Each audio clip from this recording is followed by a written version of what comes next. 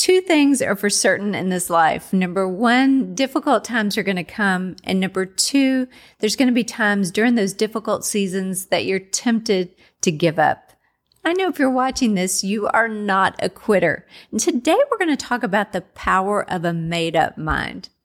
You know, we all know that life gets difficult and that there's these forces working against us. There's times that we think, oh my goodness, we weren't supposed to experience this in our lives. There's times that we want to throw in the towel.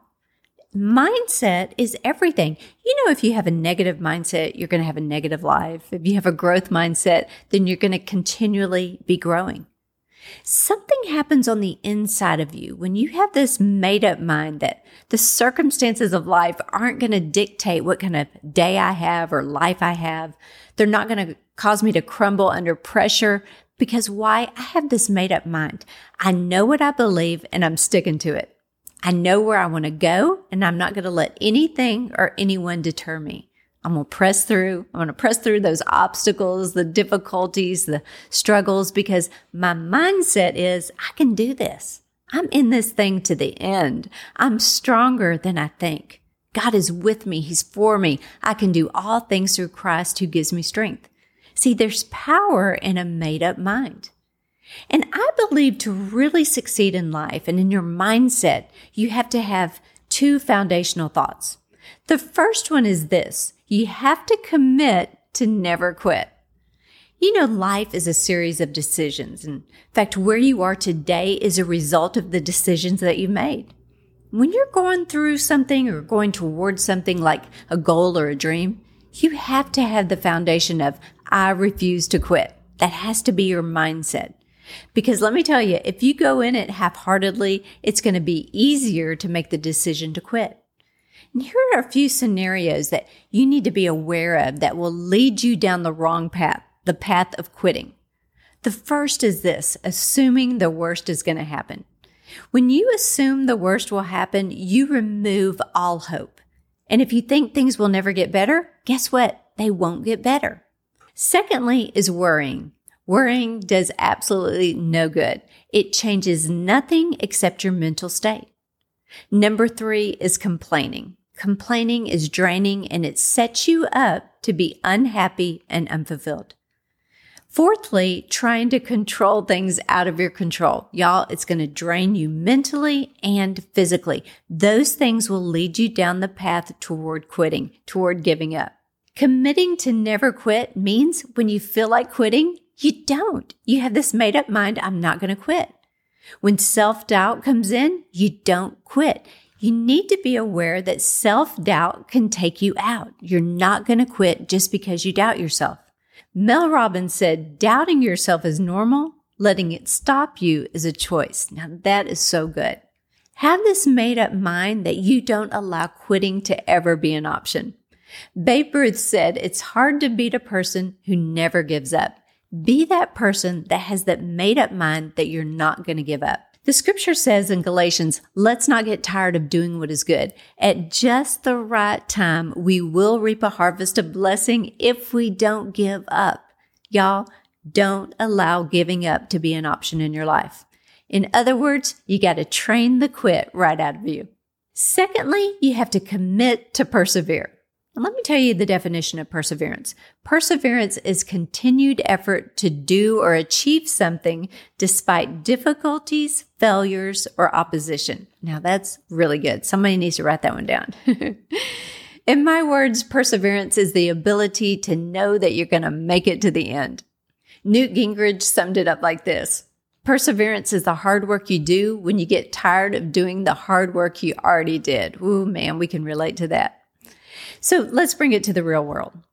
Perseverance is hanging on when everything around you is screaming for you to let go. Perseverance is fighting, faithing, hoping, believing, dreaming, going to bed and getting back up and fighting, faithing, hoping, believing, and dreaming all over again. Sometimes perseverance is that scripture in Ephesians, having done all, stand. You know, the story in the Bible about Joseph, it's found in Genesis 37. It tells how Joseph went from being a teenager with a dream to a pit, to slavery, to prison, and then to a palace. And, When we read that story, you just see how unfair it was. I mean, there was times that things he went through was just simply unfair. It was unjust. It was prolonged. And I think we can all relate to that. And we don't know everything Joseph felt. The scripture doesn't tell us, but we do see that during these difficult seasons of life that his character carried him to places that others hadn't been. He even found favor during the difficult times of life.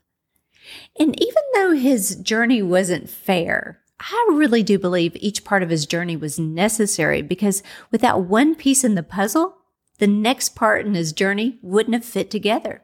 He even looked at his brothers and said, "You didn't send me here. It was God. What you meant for evil, God intended for good."